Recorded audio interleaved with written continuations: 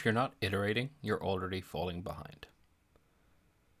This post was first published on April 9th, 2021. When I worked at Facebook in the early days, we used to talk a lot about what would be the new Facebook, because if we didn't become the new Facebook, there was 100 Y Combinator startups that surely would. There was a definite sense of urgency around shipping new code. This sense of urgency is, in my opinion, the true meaning of move fast and break things. It wasn't about carelessness and disregard for users, although sometimes it did unfortunately manifest that way. Instead, it was about accepting a certain amount of risk you'd break something in return for the perceived upside of forward momentum, because with so many companies wanting to be the next Facebook, if we weren't moving forwards, we were moving backwards. Obviously, that hasn't yet come to pass in the truest sense of Facebook being toppled as a company, but the sentiment still rings true, regardless of what your product is. It's kind of like what Reid Hoffman says: if you're not embarrassed by the first version of your product, you've launched too late.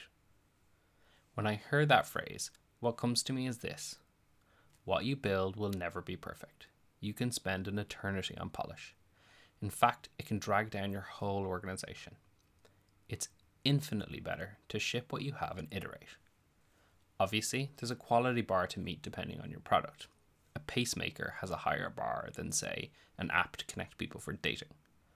But as much as possible, all your processes should bias to releasing what you have at that moment. The cost of iteration.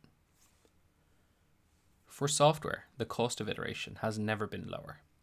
Infrastructure as a service, feature flags, CI/CD as a service, and much more have created an environment that enables increasing faster development cycles.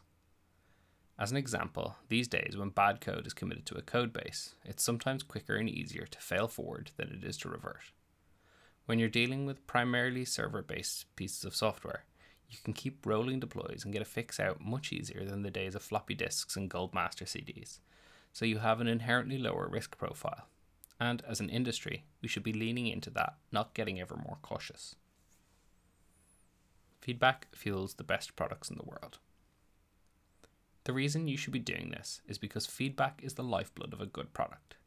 Ship the smallest possible unit, get feedback, iterate, repeat.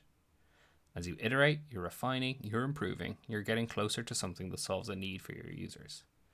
Move a pixel, nudge a button, publish a blog post, knock a few milliseconds off a load time by sorting a collection differently.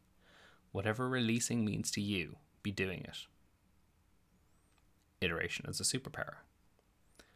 If, like me, you work as a developer advocate, then encouraging product managers to incorporate feedback from the community and getting other engineers to push that code into the hands of the same community in order to get more feedback should be a critical effort of your team.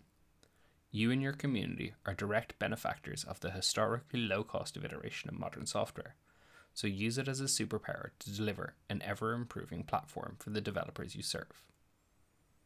If you have something to add, I'd love to hear it, so let's continue the conversation over on Twitter.